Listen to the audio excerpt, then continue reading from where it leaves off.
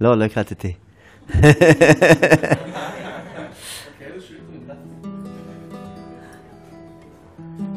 אפשר למצוא את המילים של השיר בלב של העולם. אולי. אני מקווה.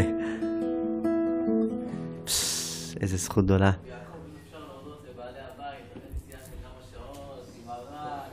וואו, איזה צדיק אתה, איתמר. אמן, אמן, אמן, אמן. אמן, אמן, אמן, אמן, אמן. באמת זה מאוד מאוד מרגש. כל המפעל המופלא הזה שקורה פה באבני האיתן. תודה רבה.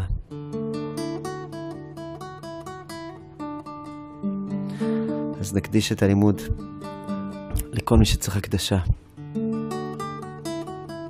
הקדשה אישית. לעומק הלב.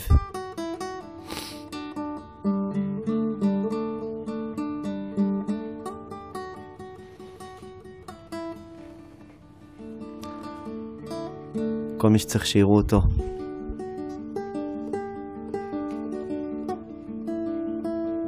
כל מי שרוצה לראות. אולי אני אגביר קצת, נכון? יש עניין כזה. או שלא צריך. לא צריך? שם מאחור מי שלא. טוב. נעמי מדד. ואני אדבר ככה אולי. זה כן. הנה. וגם נקדיש את הלימוד למשפחה היקרה. אולי אני מבקש מהילה את השמות שלהם, אם זה בסדר?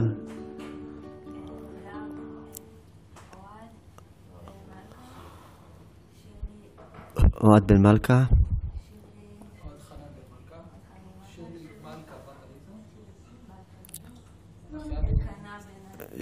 שירלי מלכה בת עליזה. אלקנה בן שירלי. רגע, זה לרפואה או לעילוי נשמת? לרפואה. רגע, אז מההתחלה. יש לי את הכל בטלפון שלך, במספר שלך. הנה, הכל רשום אצלי פה. כן. הנה. לרפואה של בנימין בן שירלי מלכה, אלקנה בן שירלי מלכה, שירלי מלכה בת עליזה, ואוהב חנן בן... אוהד חנן. אוהד חנן בן מלכה. ולעילוי נשמת אורי בת שירלי מלכה, ורועי בן שירלי מלכה. כן.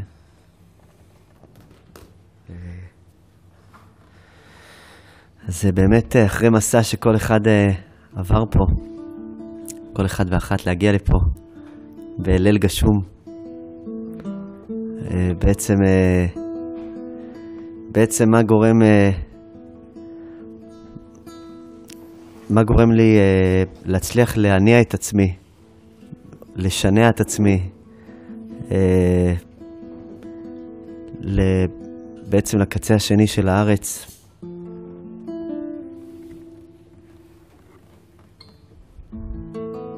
וזה בעצם מתנה גדולה שיש לנו בתוך הלב שנקראת רצון. מתנה מאוד מאוד מאוד גדולה. הרצונות האלה הם מתנות מאוד מאוד מאוד משמעותיות. אלה כוחות גדולים שיש בתוכנו, כשאני לא מוצא רצון אז פתאום אני מתחיל לגלות את כל הביקורת שלי על עצמי. בוא'נה איזה כבד אתה, בוא'נה איזה עצלן אתה לא מצליח, כל מיני מילים קשוחות כאלה.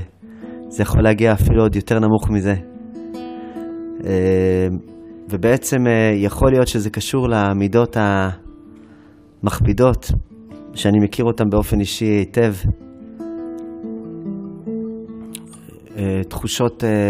תחושות משקולת גדולות שיש בתוך הרגל, שתי הרגליים.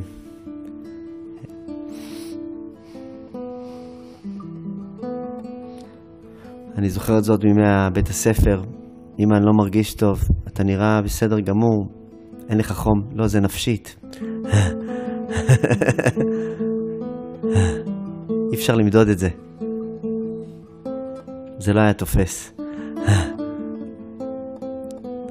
אנחנו לומדים לאט לאט לקפות את הרצון בגיל מאוד מאוד צעיר, להיות גיבורים, ואחרי זה אחרי כמה שנים אנחנו אומרים, אוי ואי, מה עשיתי? כפיתי אותו כל כך גדול שאני כבר לא מצליח לשמוע אותו. ואז אני מגלה מדי פעם מקומות שהם הבזקים של רצון. אני מגלה אותם במקומות שיש חשקת הלב ללכת למקום מסוים. שיש חשק ללכת למקום מסוים.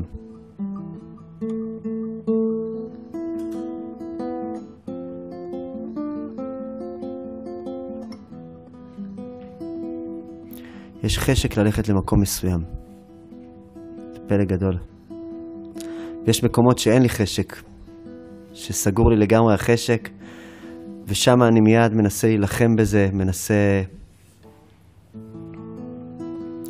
ויש מקומות שאני נורא רוצה, אבל אני כבר לא סומך עליהם יותר. מקומות שבהם הלב פשוט לא מסכים, לא מסכים יותר בעצם להיפתח שמה, להיות שמה.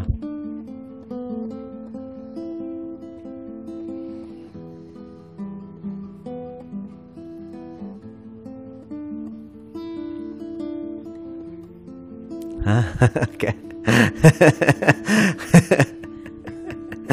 הצלחתי גם, מה? כן. שברתי אותה, כן.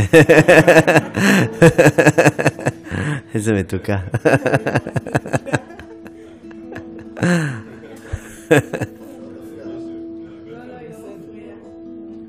בסדר גמור, תודה רבה. צדיק אתה גיא. פשוט תיקות גדולה. בעצם המקום בעצם שאני מזהה, שאני מבקש בעצם להחזיר לעצמי את המעבר הבריא, המבורך,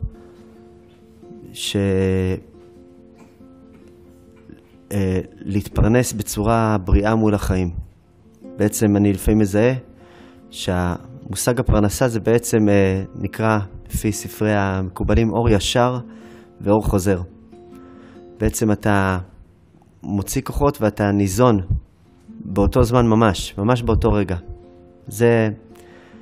זוהי הפרנסה שאנחנו מתפרנסים כל הזמן, אנחנו נושפים, איזה תענוג זה לנשום. אני נושם ואני נושף כל הזמן. הקדוש ברוך הוא כל הזמן מזין אותנו בכל מיני צורות.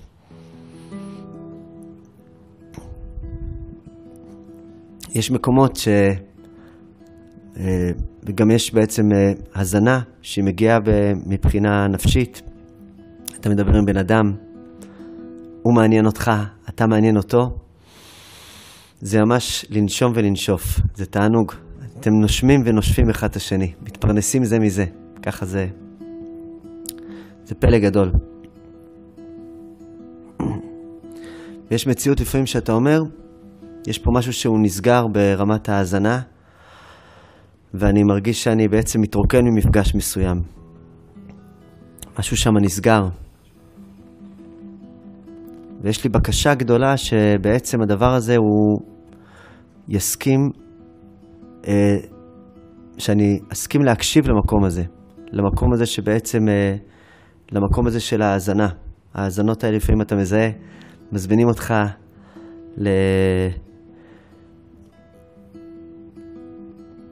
למפגש מסוים, נקרא לצורך העניין שידוך, ואתה עושה את הפרצוף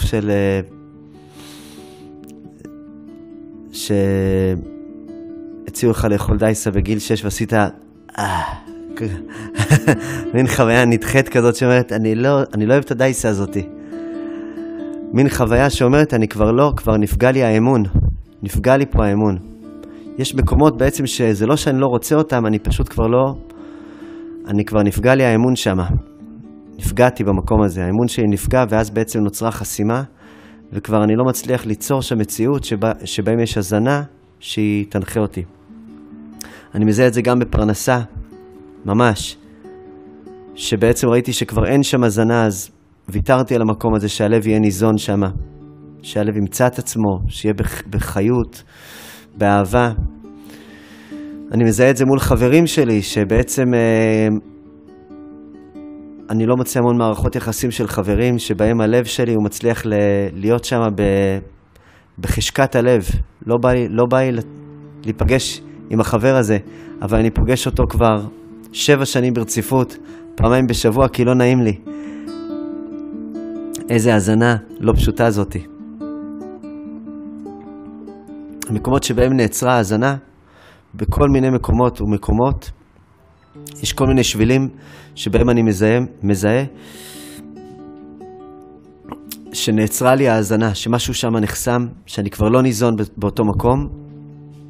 אלה מקומות שמבקשים, הם בעצם מבקשים ריפוי. מבקשים ריפוי לא בגלל שאני לא בסדר במקומות האלה, אלא בגלל שאני פשוט לא ניזון בהם. זאת אומרת, יש לי רצון שם כשהוא לא מקבל את ההזנה שלהם. וזה בכל מיני מפגשים, בכל מיני מערכות יחסים. אני יכול למצוא את זה באופן אישי מאוד מאוד חזק, עם עולם הבירוקרטיה, שהוא אינו מזין אותי כלל וכלל. אני עושה אותו ממש עם אותו פרצוף של מי שהציעו לו דייסה, שפג תוקפה לפני 5 שנים, והוא לא רוצה לאכול אותה, אבל בסוף הוא אוכל אותה. תרתי משמע. אני בעצם מזהה שיש שם איזה מקום של הזנה שנסגר, אין שם הזנה. פעם פגשתי בן אדם שהוא נהנה לקיים בירוקרטיה, נהנה למלא תפסים, וראיתי את גודל החיות שהייתה לו. כשהוא דיבר על זה אמרתי, וואו, זה מעורר השראה, איזה בן אדם. יש לו ממש הזנה כשהוא ממלא תפסים, הוא יודע למלא אותם בחיות נפלאה. אני פשוט לא ממלא אותם, כי באיזשהו שלב החלטתי לוותר על העניין הזה. זה לא מומלץ, דרך אגב, לעשות את זה. לא מומלץ לוותר על העניין הזה.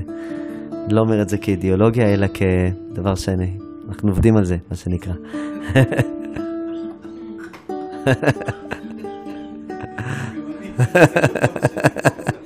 כן, אנחנו עובדים על זה. אנחנו רוצים לפתוח קבוצת וואטסאפ לאנשים שעובדים על זה. כן. ובעצם יש מה שיכול לעזור לי לרפא את המקום הזה, זה לעשות מהפיכה. מהפיכה זה תמיד דבר טוב. כן. והמהפיכה הזאת זה בעצם לא אומר שאני צריך לצאת לרחובות עם שלטים. המהפיכה שאני מדבר עליה זה מהפיכה שבלב. זאת אומרת שהלב שלי יסכים לעבור מהפך. מהפך זה בעצם להסכים לשנות את ההסתכלות שלי מהפך להפך. ההסתכלות שלי כרגע יושבת בצורה מסוימת, היא נעוצה בדבר הזה בצורה מסוימת, ואני לא יודע לאיזה כיוון, אני לא יודע מה, אבל אני מבין שנקודת ההסתכלות שלי בדבר הזה, היא מסתכלת על הדברים בצורה מאוד מאוד מסוימת. בצורה מאוד מאוד מסוימת.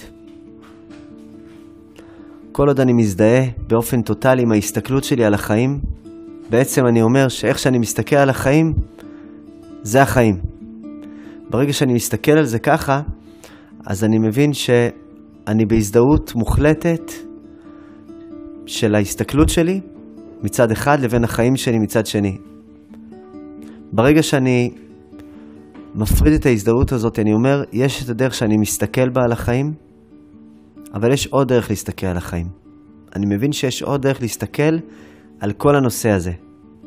זה פלא גדול, זה דבר מאוד מאוד מאוד מאוד עמוק. זה מאוד עמוק. בגלל שברגע שאני מצליח לעשות מהפך, אז באותו רגע שהסכמתי לעשות מהפך, אז החיים שלי משתנים מהפך להפך באותו עניין.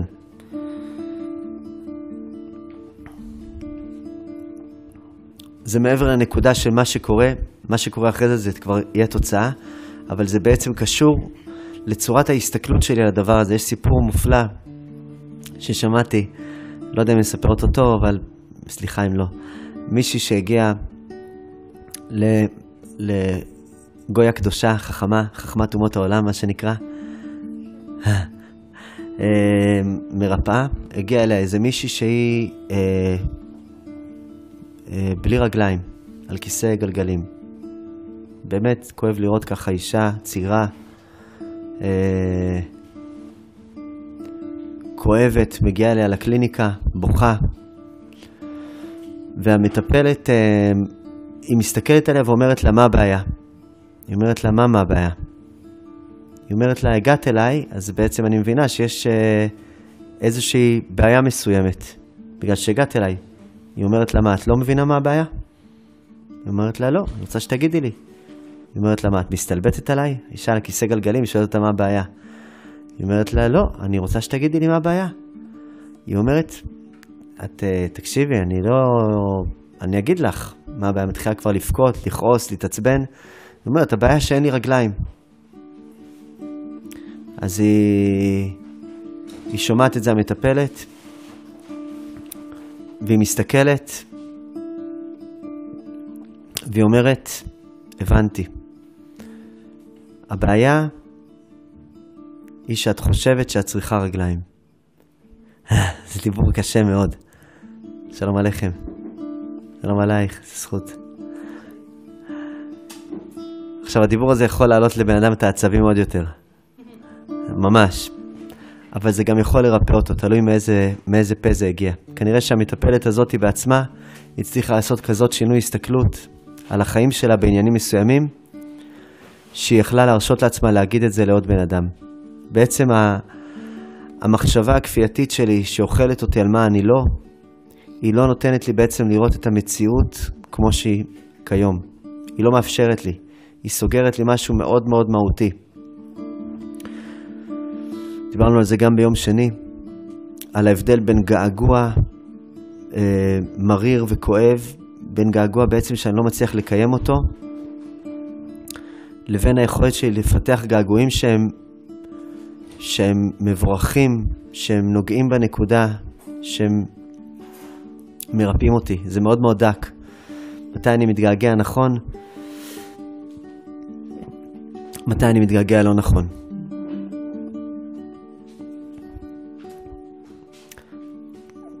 כשאני לא בהזדהות מוחלטת בין ההסתכלות שלי על החיים לבין החיים, אני יכול ליצור מהפיכה. מהפיכה פנימית. עיקר המהפיכה היא בלב. כשהלב שלי מסכים להתהפך, זאת אומרת בצורה חיובית, לעבור היפוך, זה אומר שאני מוכן לעבור שינוי.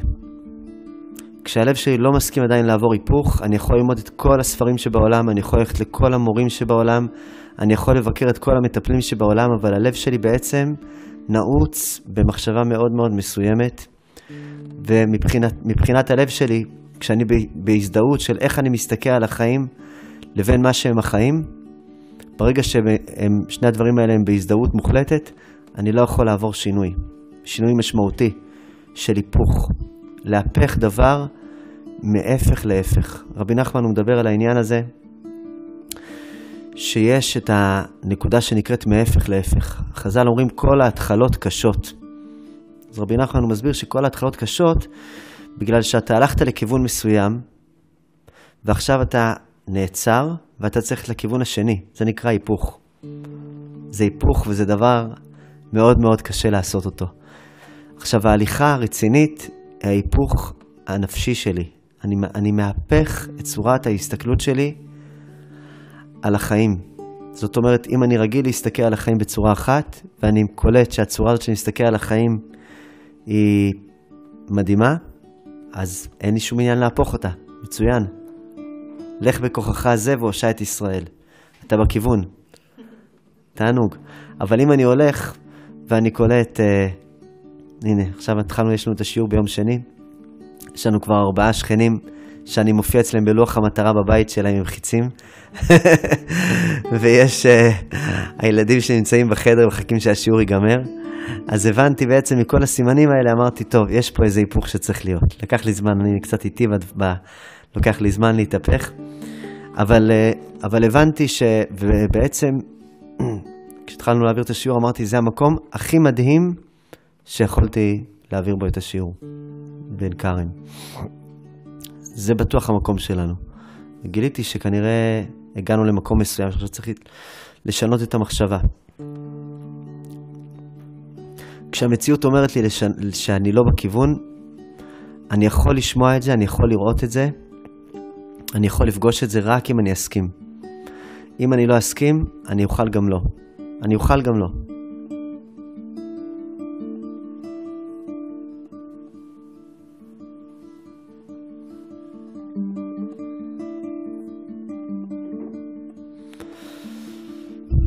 יש לנו תפילה גדולה בעצם מהפך להפך. רבי נחמן מדבר על זה, על הנר הראשון של חנוכה.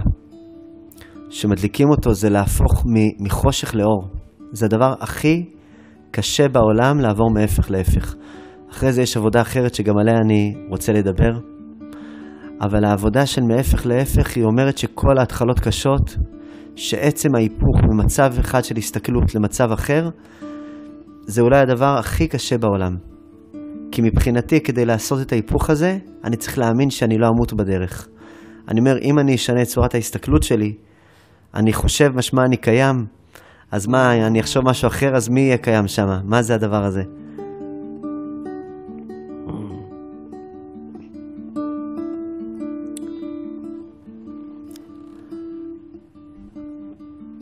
ההסכמה הגדולה שלי להסכים להפך את המחשבה שלי, להבין שהמחשבה שלי היא יכולה לחשוב אחרת ואני עדיין אהיה אני. אני אפילו אהיה יותר אני. אני יכול להפך שם משהו. אני זוכר שאני גיליתי את זה לפני 15 שנים. הייתי עושה הופעות פעם בכמה שבועות. הייתי מסתובב בהרבה מקומות. והייתה לי נטייה מאוד מאוד גדולה להירדמות רוחנית. ההבנה שלי בעצם שנרדמתי מבחינה רוחנית, היא הייתה עם המון המון המון כיסויים. בעצם זה קשה לגלות את זה שנרדמת. זה מאוד מאוד קשה לשים לב שאתה ישן. אתה שם, הנה יוסף. מאוד קשה לשים לב שאתה ישן. זה קשה לשים לב שאתה ישן, כי בעצם יש לי המון המון כיסויים שמראים לי כאילו אני ער. הבנתי שאני פוחד ממשהו. הבנתי שבעצם אם אני אכנס לעולם, למציאות, אז עם המציאות יש המון המון המון כאבים. יש עצבנות, יש כעס, יש לחץ, יש מתח. אלה מקומות שברחתי מהם כי לא רציתי אותם, וכשברחתי מהם גם ברחתי מהמציאות על הדרך. כשהחלטתי בעצם לחזור למציאות, הבנתי שאני חייב לשנות את ההסתכלות שלי. המציאות ישבה לי בהסתכלות של לחץ, כעס ועצבים. ככה ישבה לי. וכל עוד לא הסתכלתי עליה בצורה אחרת, לא יכולתי לחזור אליה, כי לא אהבתי את שלושת התכונות האלה. תכונות שאני לא רציתי אותן. רק ברגע שהסכמתי לחזור ממקום אחר למציאות, היה שם שינוי של הסתכלות.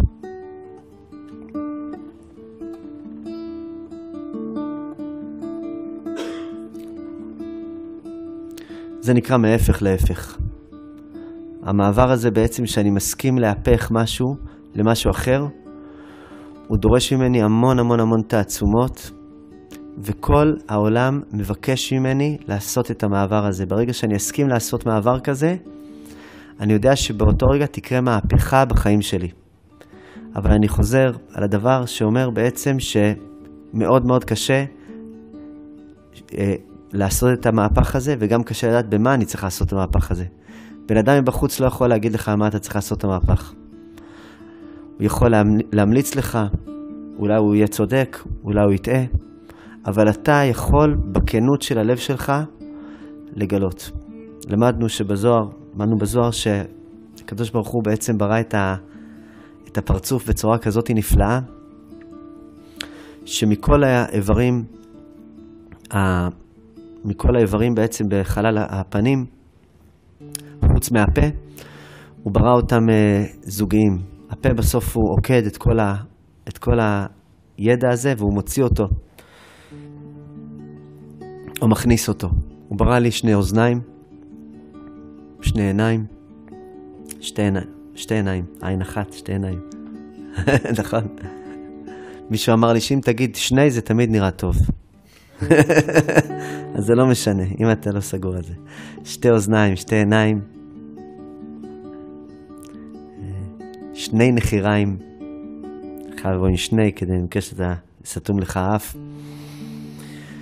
אוזן אחת נמצאת פה, האוזן השנייה נמצאת בקצה השני, ויש פנים שלמות שמסתירים באמצע. למה זה? כדי שאם אתה שומע מוזיקה, ושמים לך סטריאו, אתה יכול לשמוע מהרמקול הזה, ומהצד שני אתה יכול לשמוע מהרמקול הזה, וזה שיהיה לך יותר תענוג. זה תענוג, הקדוש ברוך הוא עשה לנו אוזניים. אני לא שם לב לזה אם אני כהה, אם אני לא מקשיב בהקשבה בעצם שמדייקת את עצמה, זה נשמע לי שאני שומע משהו אחד, אבל בעצם אני שומע מהאוזן הזאת משהו אחד, מהאוזן הזאת משהו אחר לגמרי. יש לנו את העיניים הנפלאות. בזוהר הוא אומר שיש אצבע מפרידה בין 2 העיניים שנקראת האף. כל אחד והאף היהודי שלו, מה שנקרא.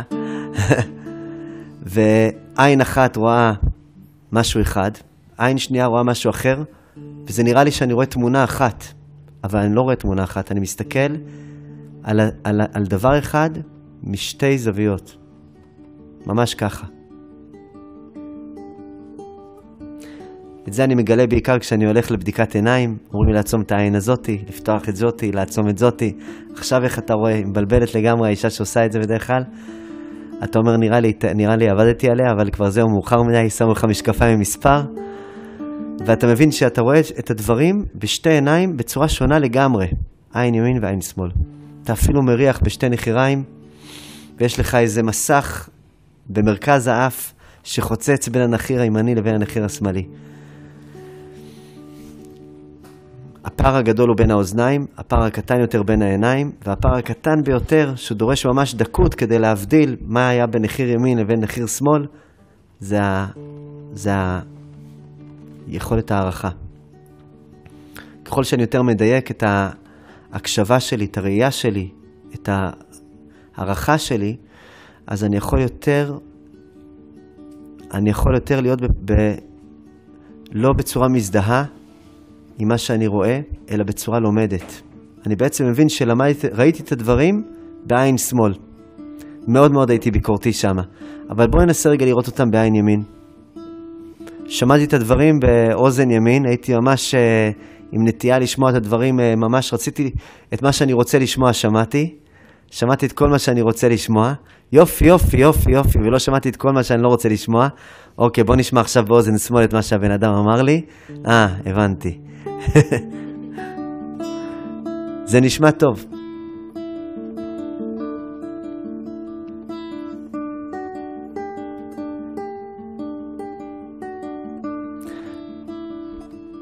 אומרים שהמשיח הוא יכול לשפוט בחוש הריח שלו. רוח אפנו משיח השם, זאת אומרת שיש לו יכולת כל כך דקה לדייק את הבנת החיים אפילו ברמת האינטואיציה, שזה חוש הריח, פלא גדול. בעצם כשאני מסתכל על המציאות, אני יכול להסתכל עליה משני צדדים, יש לי את היכולת הזאת. אני מסתכל עליה משני צדדים, והצד היותר דומיננטי שבי, הצד הטבעי שבי הוא בעצם מספר לי את הסיפור שאני רואה, נותן לי את התפיסה שאני רואה. כדי לעשות היפוך מהפך להפך, אני בעצם יש לי עניין גדול לראות איך אני רואה את המציאות. יש מקום מסוים בדבר הזה שתקוע אצלי, שכואב אצלי, שבו אני רואה את המציאות בצורה לא נכונה. למה אני אומר את זה? כיוון שדבר שהוא תקוע אצלי, זה לא משהו שהוא תקוע חברתית, זה לא משהו שהוא תקוע משפחתית, זה משהו שתקוע אצלי. זאת אומרת שבחוויה שלי, אני חי שם לא נכון. או שהעולם אומר לי משהו שאני מבין שהעולם בעצם מגלה לי משהו על עצמי.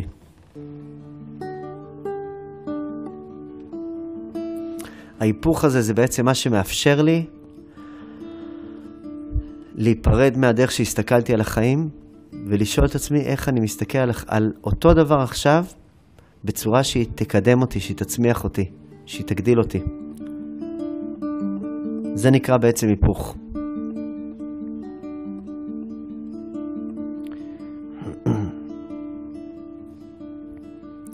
הפוך בה והפוך בה דכל הבא. ככה מובא על התורה, שבעצם יש בה את היכולת בלימוד התורה לעסוק בתודעת ההיפוך.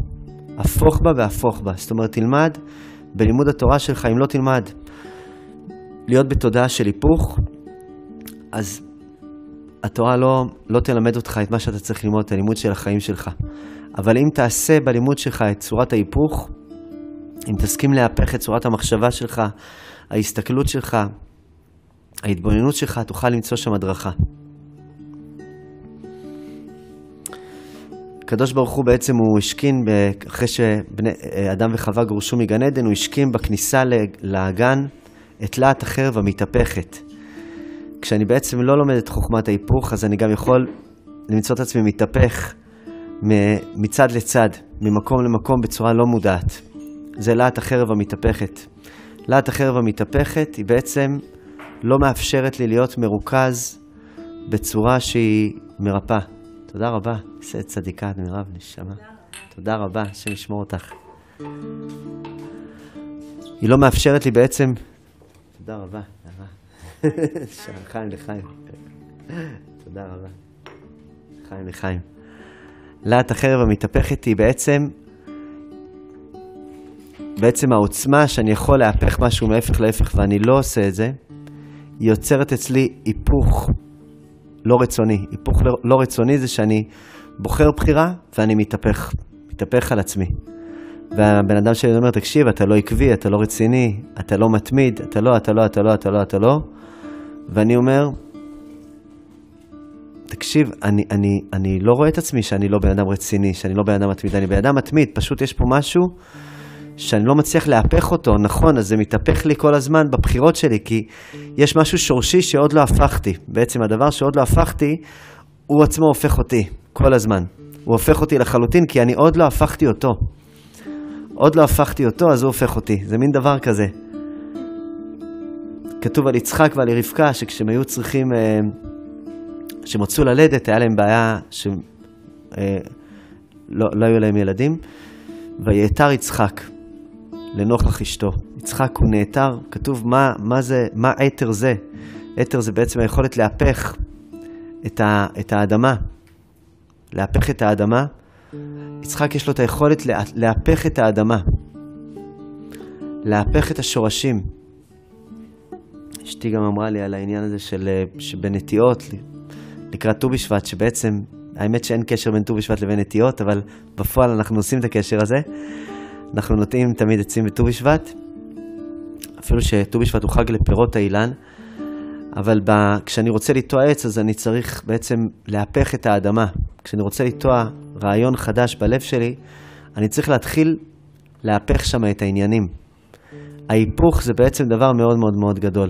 כשאני מצליח להפך משהו מהפך להפך, אז זה בעצם הקץ לזה שהוא יהפוך אותי. כשאני מתהפך ממצב למצב, זה אומר שיש פה משהו שורשי שלא ביררתי, והוא פשוט הופך אותי. וההיפוך הזה הוא אחד בשני השומרים שאני לא אכנס לגן עדן. כי בעצם מעבר ללהט החרב המתהפכת, אם אני אצליח בעצם לרפא אותה, את להט החרב המתהפכת, אז יכול להיות שאני אוכל להאמין בגן עדן. כן. אבל איך אני יכול להאמין בגן עדן כשאני חוטף איזה להט חרב מתהפכת כל הזמן? זה חוויה לא נעימה. הוא העמיד שם גם כן שני קרובים. הקדוש ברוך הוא העמיד בכניסה לגן עדן את הקרובים. הקרובים, חז"ל אומרים, אלה מלאכי חבלה. זה גם כן שני הדברים שמסתירים את הכניסה לגן עדן. את הכניסה לגן עדן גם מסתירים מלאכי חבלה.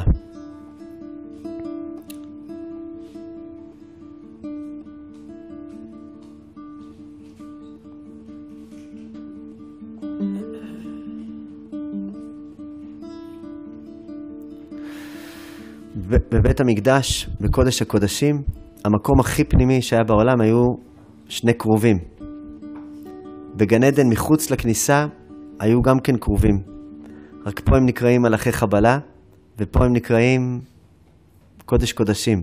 איך זה יכול להיות? אומרים שהקרובים, קרוב, פירוש המילה קרוב זה ילד, קרביה. ילד, הילד שבי זה הקודש הקודשים. כשאני נותן לו את המקום הנכון, כשמשם אני עושה את העבודה, אני יכול להגיע לקודש קודשים. אבל כשאני נותן לו להפעיל לי את החיים, בלי שאני הצלחתי בעצם לעשות שם היפוך בתודעה, אז זה שני מלאכי חבלה. השם ישמור. בזוגיות, זוגיות זה דבר שיכול להיות שני מלאכים בתוך קודש קודשים. ויכול להיות שני מלאכי חבלה. השם ישמור. שבעצם נאבקים על החירות שלהם להיכנס לגן עדן.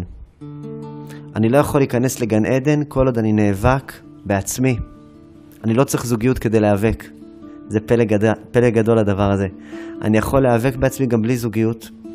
ובעצם הרגע הזה שאני מסכים לעשות שלום עם עצמי, זה הרגע שאני מסכים להיכנס לתודעת חיים אחרת. תודעת חיים חדשה, שהיא לא מתהפכת, לא על עצמי ולא על האחר, אבל היא כן הופכת. אני מבין שכל המקומות האלה שניסיתי להיות באיזה נקודה שמרנית או שומרת, ממקום, לא ממקום הלכתי, ממקום של תפיסת חיים, היא נקודה שדווקא השמירה הזאת כביכול, היא זאת שגורמת לי לעשות תהפוכות, להתהפך על הבן אדם שלידי, כי לא אמרתי לעצמי את האמת. היא גורמת לי להתהפך בתוך עצמי, כי לא אמרתי לי את האמת.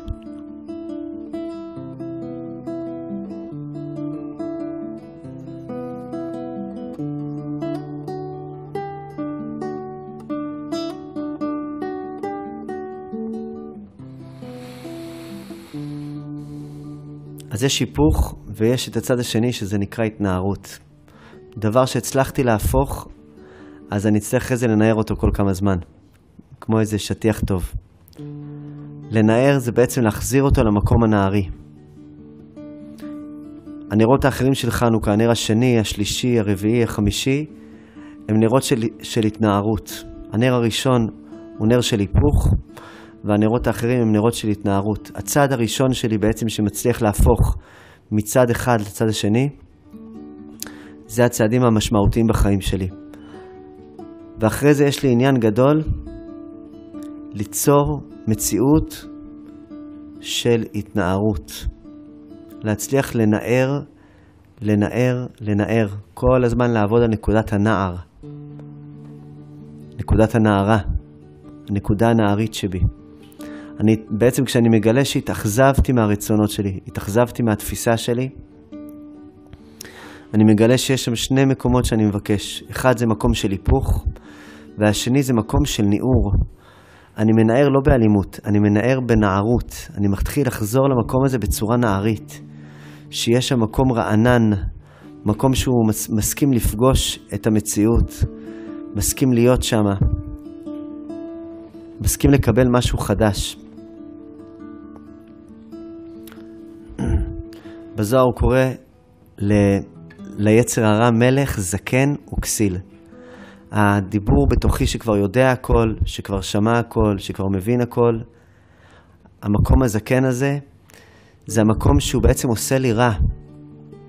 הוא עושה לי לא טוב עם החיים שלי, הוא לא מאפשר לי בעצם להיות בשינוי משמעותי. המקום הזה שהתעייף, הוא מאוד מאוד מאוד צודק, הוא התעייף כי הוא הולך כבר שנים בדרך שאין בה התפתחות. המקום הזה בתוכי שמסכים לעשות היפוך מהפך להפך, זה החלק בתוכי שיכול לעבור שינוי תודעה משמעותי. עד שאני לא אגע בו, אני יכול ללמוד את כל הספרים שבעולם, אני יכול להיות בכל ההרצאות שבעולם, אבל אני לא אצליח ליצור מהפיכה.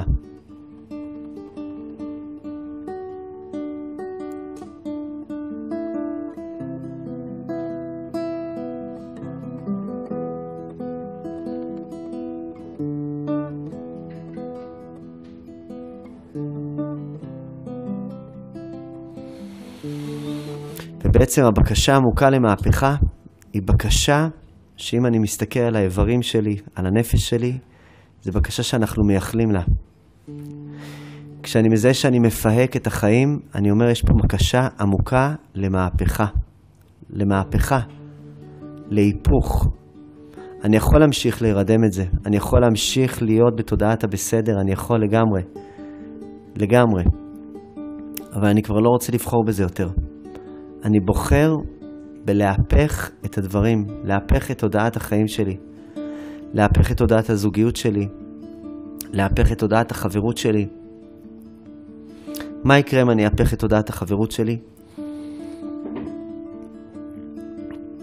החברות שאני מזהה עם הבן אדם הזה, שהיא חברות שאני מתחזק אותה כבר שנים, ואין שם דיבור אחד של אמת, דיבור אחד של הקשבה, אם אני אעמית אותה עם המקום הזה, אז יכול להיות שהחברות הזאת תהיה בסכנה. גם זוגיות, אני יכול לגלות אחרי הרבה שנים שהיה שם איזה בסיס שקרי שהכל ישב עליו, של פחד, של חרדה, ורציתי ללכת על ה-safe side, על הצד הבטוח, על נקודה של ביטחון. אני מבין שנקודה של ביטחון, כשאני הולך על הצד הזה בחיים, זה מביא לי המון עייפות, המון לאות לחיים שלי. הביטחון, הכאב שיש בביטחון, בבחירות של ביטחון, זה עייפות נוראית. פשוט עייפות נוראית. זה חוסר בהירות בבחירה שלי. זה לא המקומות שאני יכול בעצם להיות שהם בנוכחות. כשאני מסכים להיכנס לתוך צעידה של אמת, לתוך הליכה לכיוונים של אמת, אני מבין שאני הולך לעשות מהפכה במערכת היחסים הזאת. איך אני עושה את המהפך הזה? אני מדבר שם אמת, ומהפך יקרה. אני לא יודע לאן זה יוביל, אבל אני יודע שזה יוביל לצעדים חדשים בחיים שלי. אני מתחיל לדבר את האמת שלי. חז"ל אומרים, קשות עצמך תחילה. זה דיבור מאוד קשוח. זאת אומרת, לפני שאתה שופט את האחר, תשפוט את עצמך קודם. אבל יש עוד פירוש, קשות זה מלשון אמת. אני לא יכול לדבר אמת עם הבחוץ עד שלא דיברתי אמת עם עצמי. אני חייב לדבר את האמת הזאת עם עצמי קודם כל. אני לא יכול להתאהב בבן אדם אחר אם לא התאהבתי בעצמי לפני זה. אני לא יכול לאהוב בן אדם אחר אם אני לא אוהב את עצמי. כתוב בתורה, ואהבת לרעך כמוך. תמיד אני נדבק לסוף של הפסוק, להתחלה, ואהבת לרעך, צריך לאהוב את רעך. אבל המילה השלישית, כמוך, זאת אומרת שאם אתה לא אוהב את עצמך, אין סיכוי שתוכל לאהוב את רעך. ואם תגיד לו, שמע, אני רק אוהב אותך ואני לא אוהב אותי, זאת לא אהבה. זה פולניות מובהקת. זה עוד דרך של מניפולציה להשיג תשומת לב. אבל בוא נשיג תשומת לב, בוא נעשה את זה רשמית, בוא נאהב. בוא תיתן את תשומת הלב שהלב שלך זקוק אליה. תסכים להתאהב בעצמך. אני לא יכול שמישהו יתאהב בי אם אני לא התאהבתי בעצמי, כי אני לא יודע מה לתת לו למצוא. אם אני לא מצאתי את עצמי, אם אני לא אהבתי את עצמי, אם לא התאהבתי בעצמי, אז אני לא אוכל למצוא שם מהפך בזרימת החיים שלי, בזרימת הדם שלי. אני חייב לחזור להתחלה. זה לא בזבוז זמן לחזור להתחלה. זה הכי מהר שאני אוכל להגיע. אין דרך אחרת. כל הדרכים האחרות חסומות. אני חייב לחזור לנקודת ההתחלה, למקומות הבסיסיים ביותר. תסכימי להתאהב בעצמך. תסכים להתאהב בעצמך. תסכים לאהוב את עצמך. זה עמוק. ואהבת לרעך כמוך.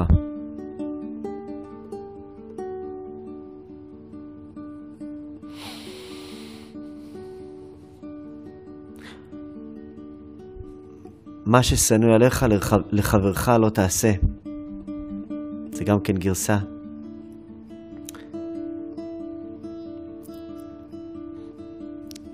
על אותו משקל שבעצם מגלה שאם לא תפתח רגישות כלפי עצמך, גם לא יהיה לך רגישות סביבתית. אני חושב שמתן אמר לי את זה. אם אני לא מפתח רגישות כלפי עצמי, אני גם לא יכול להיות רגיש לאחר. זה מין דבר כזה מוזר. אני נורא רוצה להיות רגיש לאחר, אבל העברתי יותר מדי זקנות שלא רצו לעבור את הכביש הזה. אני לא יודע איך להיות רגיש בצורה נכונה, כי אני לא רגיש לעצמי. אם אני אלמד להיות רגיש לעצמי, אז אני אוכל לתרגם את הרגישות של האחר בצורה אחרת. זה מהפך. זה מהפך, ואני בעצם מבין שכשיש לי משהו שהוא סגור, זה אומר שצריך פה מהפך, וצריך פה התנערות. אני מתנער מכל אחריות, לחלוטין. באופן מוחלט. זה מאוד לא אחראי להתנער מאחריות, אבל זה מאוד נערי. האחריות הזאת שלקחתי על עצמי, כל האחריות הזאת, לקחתי את האחריות על סבתא שלי מצד אמא, סבתא שלי מצד אבא, הדוד שראה אותי פעם אחת בחיים, עוד מישהו אמר לי משהו ברחוב, אמרתי, חיללתי את שם השם. אני לוקח אחריות על כל ההרגשות של כל העולם, אני מבין שאין פה התנערות. אין פה התנערות לכיוון השינוי. כל העולם לא ייתן לי לעשות את המהפך הזה, כל עוד אני לא מסכים לחזור להיות קצת נער בתוך ההיפוך הזה. להסכים להיות נער.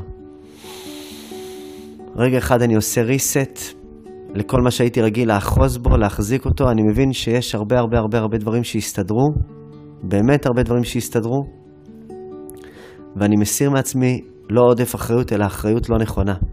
אין כזה דבר עודף אחריות. זה לא קיים. יש אחריות לא נכונה. אחריות לא נכונה זה שאני דואג בדיוק לדברים הלא רלוונטיים. אני לוקח מלא אחריות על הדברים הלא רלוונטיים. ואז בעצם אני לא לוקח אחריות על מה שאני בעצם צריך לקחת אחריות, על להתנער. אז אני צריך לקחת אחריות איך אני מתנער כל בוקר מחדש. איך אני חוזר להיות נער ולא בעצם צברתי איזה גוש של אפר שיושב לי על הראש. התנערי מאפר קומי. לבשי בגדי תפארתך. איזה מתיקות נפלאה. איזה שירה נפלאה, רבי שלמה אלקבץ. כל שבת אנחנו שרים. מזכיר לשכינה להתנער. לא לקחת אחריות יתר. מכל האפר הזה, אחריות שהיא בעצם לא נכונה, לא מדויקת, לא מכוונת. וללבוש את הלבושים הנכונים שלך, לבושים של פאר.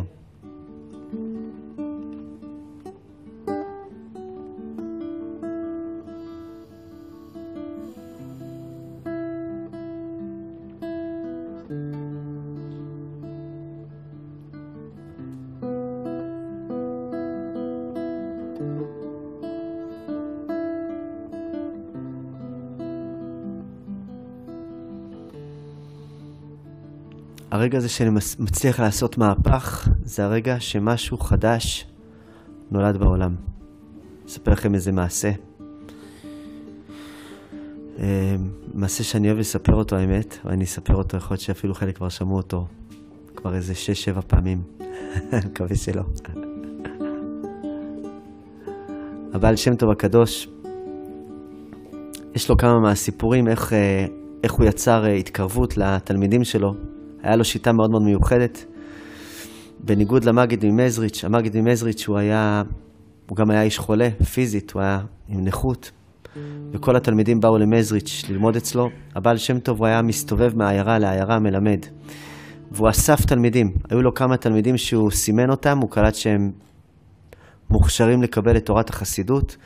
בכללי תורת החסידות היא הביאה איתה מהפך. הייתי שבוע שעבר אצל יהודי מאוד מאוד מיוחד, שגר בעין כרם, היום הוא כבר, הוא ביקש שלא להתפעל לרפואתו. רבי יהודה בן חנה, חולה מאוד מאוד, ביקש לרחמים עליונים. ביקש לא להזכיר את שמו בשבת, הוא כבר ממש בגדר של נשמה. אדם כבר בגדר של נשמה. והוא אמר לי, ישבתי לידו, הוא חסיד חב"ד, אמר לי באנגלית, אמר לי, אתה יודע מה הבעל שם טוב הביא? הבעל שם טוב הוא הביא revolution. זה כל כך הקסים אותי, המילה הזאת.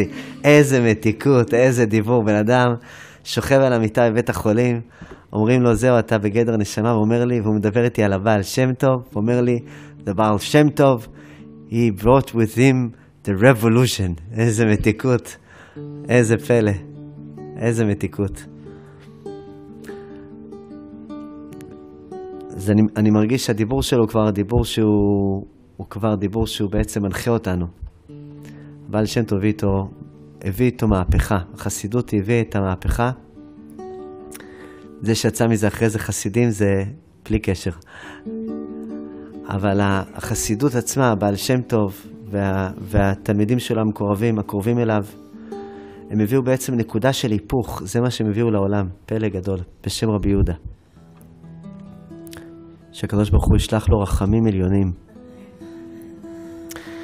אז הבעל שם טוב היה אוסף את התלמידים שלו בפינצטה. הוא הגיע היה לו תלמיד אחד שהוא עוד לא היה תלמיד שלו, היה תלמיד חכם. רבי יחיאל מיכאל מזלוטשוב, אחלה שם. יחיאל מיכאל מזלוטשוב. הוא היה תלמיד חכם בפני עצמו, והוא לא רוצה להתקרב לבעל שם טוב. אבל הבעל שם טוב היה ממש בעניין לתפוס אותו. יום אחד רבי יחיאל מיכאל נמצא עם המשרת שלו, בלב היער,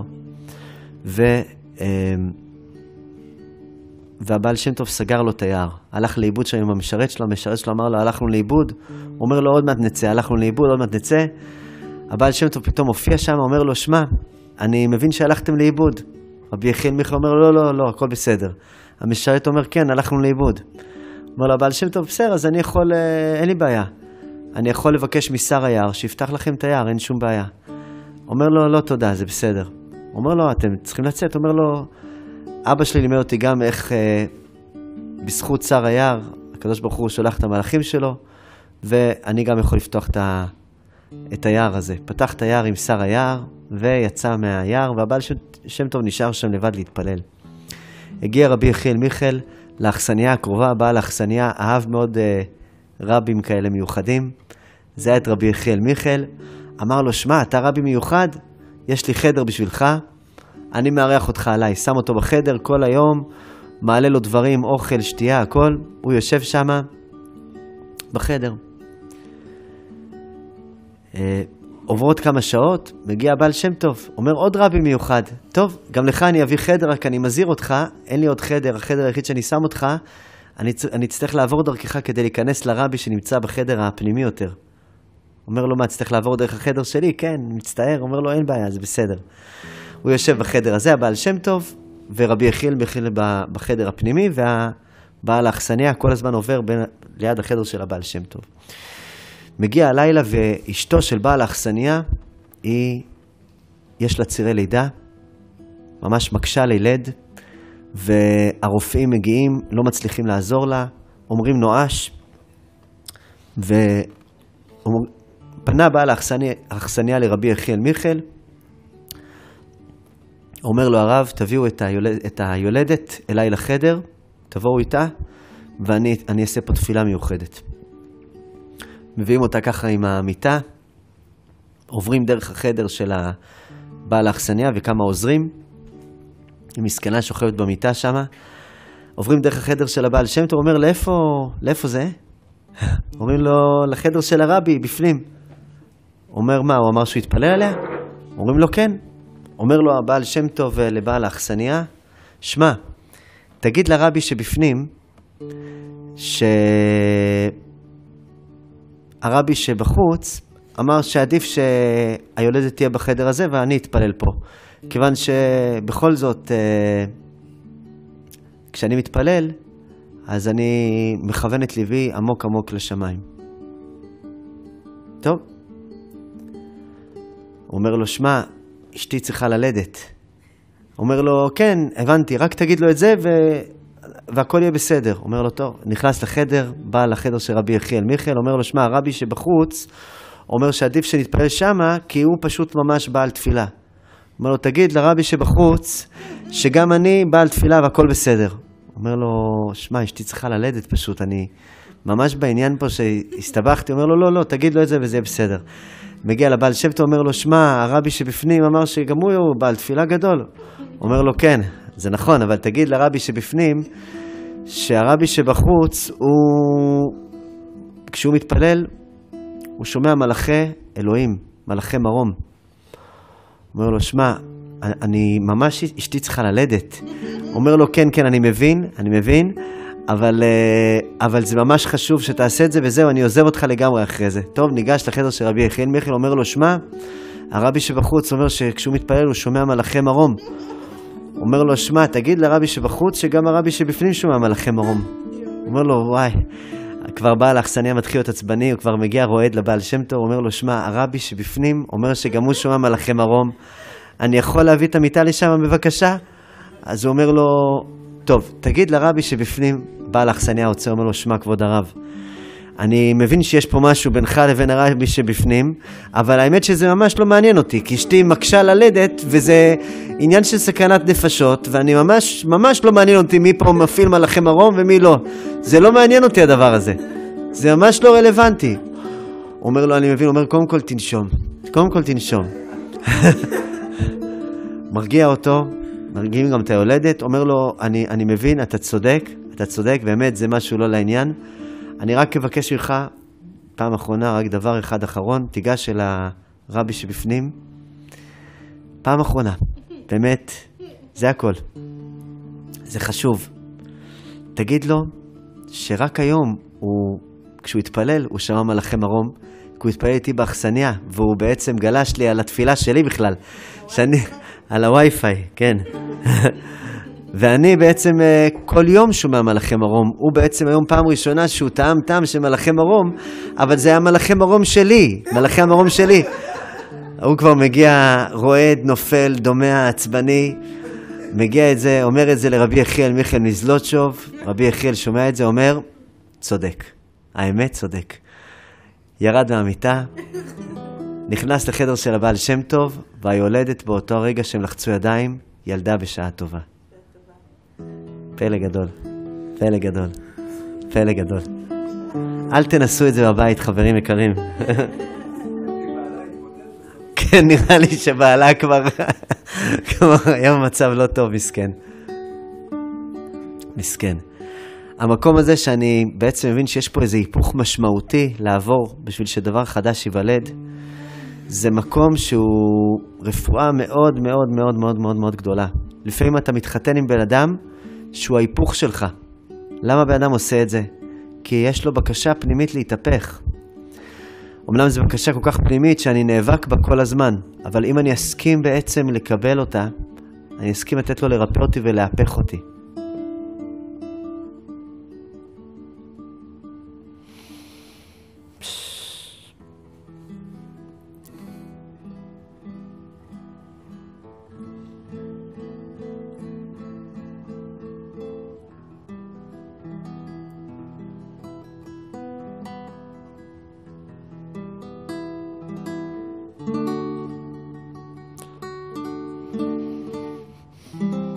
יש לנו תפילה גדולה להסכים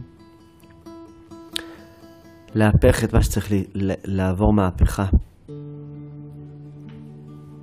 בזכות הבעל שם טוב, בזכות התלמידים שלו.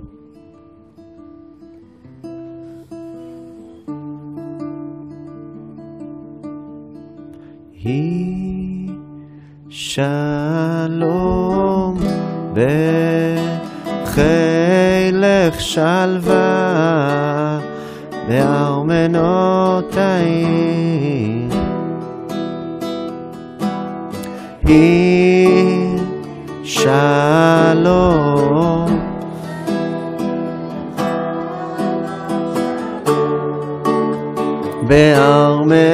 בארמנותייך. יהי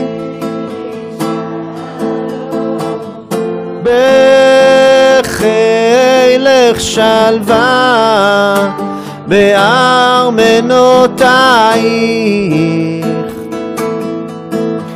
יהי שלום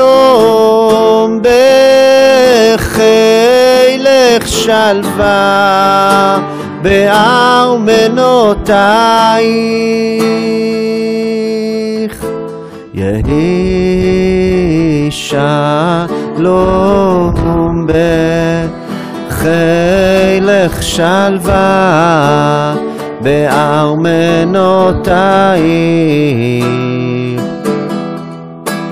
יהי